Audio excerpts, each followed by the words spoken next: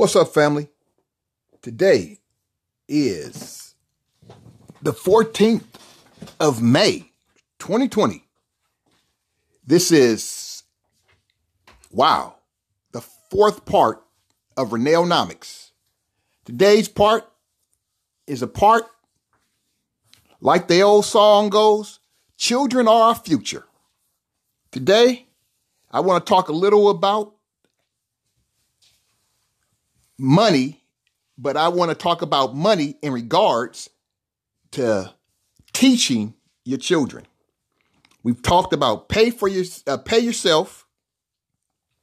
We talked about saving money. We talked about working with others. Now, this part right here, most important part, because children are our future.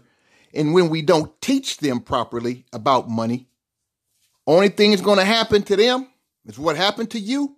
It could be worse. That's why you must always teach your children. Teach them about the change. If you have change in your pocket, teach them. Show them what a quarter is, how much the value of a quarter is, how much the value of a dime is, how much the value of $1 is, how much the value of $5 is. And you can show it to them in pennies, you can show it to them in quarters, you can show it to them in dimes, you can show it to them in nickels. But if there's one thing you need to do, and that is to teach your children. You don't wait till a child gets a certain age. You start working on them early. That way, one day, they may actually save up enough money to take care of you. You teach your children early, one day they may become a millionaire.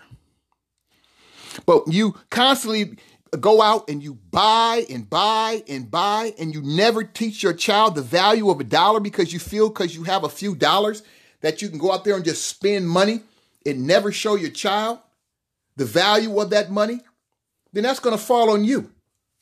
You're going to have a child who's going to beg, and then you're going to have an adult who's going to beg you. As you get in your twilight years, your children will still be begging you, and they'll be adults because they would have never been taught the value on how to save their nickels, dimes, and quarters.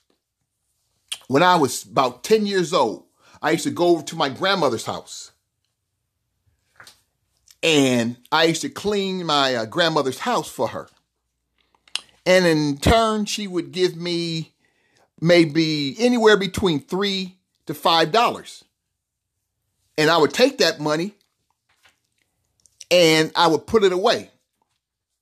One day, my mother took me to the bank and we opened up a bank account for me. And I was one of the happier days in my life because it's like, wow, a bank account. And it was at Great Western Savings. That bank is no longer open. The Forum, if you live in LA, you would know the Forum once upon a time was named Great Western. But yeah, Great Western. I took that money, and over the years and then when I turned 19, I put down that money that I've been saving for all those years. It wasn't a lot, but I put it down because it taught me. I put it down on my first car. My very first car. That's why it's important. And to this day, I still understand the value of dollars. And I try to teach my kids to understand the value of money as well. And they do pretty good with it. They don't go out there and spend money on a bunch of foolish things. They understand the value of how to save money. And when you teach your children, they will understand how to save money. It's more fun to save money than it is to go out there and spend money. A lot of people don't understand that. It's like watching the numbers turn. It's like watching the stock market when the numbers turn in a positive direction when you add, or when you go down back in the day, when you go down there and you get your little booklet, your little savings book stamped, and it shows $5, $10, $20, $50, $100, $150, $200. It's fun to watch that because it keeps you inspired I'm talking about the child now. It keeps the child inspired to want to go out there and work and learn to put that money in the bank so we can see them numbers grow and get bigger and bigger. And as they get bigger, then they'll see the essence of what it's really all about. Back in the day, my wife had a friend, or has a friend, and the son wanted to, I guess, like any child, want to go out and, buy things. So what he did was he went out and he got himself a real estate license. Now he was 19. He was buying homes he was buying and selling homes, let's say, at the age of 19. Didn't want to go to college. See, college is not for everybody. You can learn whatever you want to learn, unless you're a doctor or some real skillful position.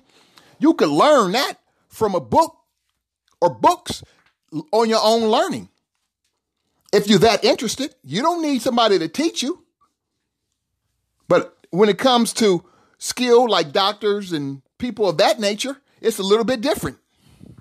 Because when you're dealing with people, you need to go to school. But some things you don't always need to go to school. You could take some classes and learn, a particular skill. So he got his real estate license and he started selling and buying properties. And, hey, up until this day, from what I understand, this young man is a very successful young man in the real estate game. Because now he would have been done put in his time. And he's doing really well at it. And I don't even think he's 30 yet. But the point of all this saving money and teaching your children, that's what Renelonomics has been all about. Saving money and teaching your children the value of money, the value of saving, the value of investing. You have to teach them early. You don't go out there and buy your kids Apple phones and don't know the value of that phone, or they just know it's a name brand. If you're going to teach your kids about name brands, teach them the value of how much it costs and let them know if this is the type of stuff you want, you have to save your money in order to get it. But see, parents go out there and they do the silliest thing. A couple of years ago, I was working at this warehouse, and one of the truck drivers came. We struck up a conversation, and he was telling me, he says, yeah, my child is graduating from the ninth grade, and I'm going to get her, no, she was going to high, she was getting ready to go to high, she was graduating for the 8th grade, she was getting ready to go to ninth grade. And he says, I got her the new iPhone. At this particular time, I think the phone was like $1,100. So I'm like, damn, $1,100, really? I said, what about a regular phone? Well, she's graduating from middle school. And, I didn't get off into too much detail, but I'm saying to myself, shit, I wouldn't get no child no $1,100 phone, graduate from no middle school. Oh, she's really smart. Well, really smart is nice. Depends on what is really smart. Because if you're going to spend that type of money on a phone for an 8th grader going to the 9th grade, I wouldn't spend that kind of, because I think it's foolish. Because what is really smart? And just because they're in the 8th grade, how long are they going to carry that into the rest of their life? And being really smart, just because you get A's in middle school don't mean you're going to get A's in high school. And a phone, that value for people who work and don't have one, it's like, hey, if that's what you want to give your child, that's your business. But to me, that is foolish money, because you could have gave a child if you're going to spend some money on a phone, a $300 phone, and took that other $800 or whatever's monies and put it in the bank and open up a bank account if she or he didn't already have an account, and show them the value of this money going into this account in order for you to save, in order for you to one day buy yourself your first car after high school. But if we don't teach our children, don't expect too much, because you look at your situation, not all, but some. You may be living from check to check, as a lot of people are, and high rent, high mortgage, high car note, high insurance. but you still move forward with trying to front. If you can't pay something, don't try to go and buy it just to prove a point, because the point you're proving is that you're not very smart. Teach your children. Have them learn the value of $1. Go and do the stock game with your children. Netflix, pick out a stock. Netflix, Apple, these are the stocks the kids, maybe Amazon. Pick out the stock and do the weekly testing. See how much they understand from one point to the other. Did it gain or did it lose? You teach them this, they'll understand it, and they'll want to play it eventually on their own. And they'll play it eventually by themselves. Just because they're interested, if you make it fun. But if you don't make it fun, then you could mess it up. But then again, if your kid is bright and interested in money, chances are they'll pick it up. But you have to do something, because in these days and nights that we have coming forward, if you're not saving your money and teaching your children, the valuable commodity that we have as parents are our children. It's not our job. It's not our house. It's not our car.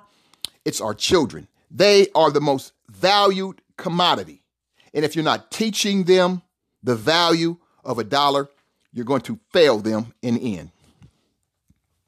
My brothers and sisters, this is part 4 on Renelonomics.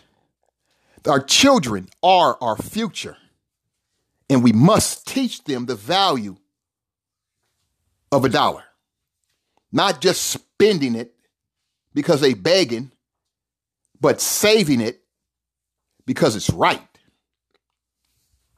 My brothers and my sisters, this is your brother saying, peace. Have a great day. Renelonomics, part 4.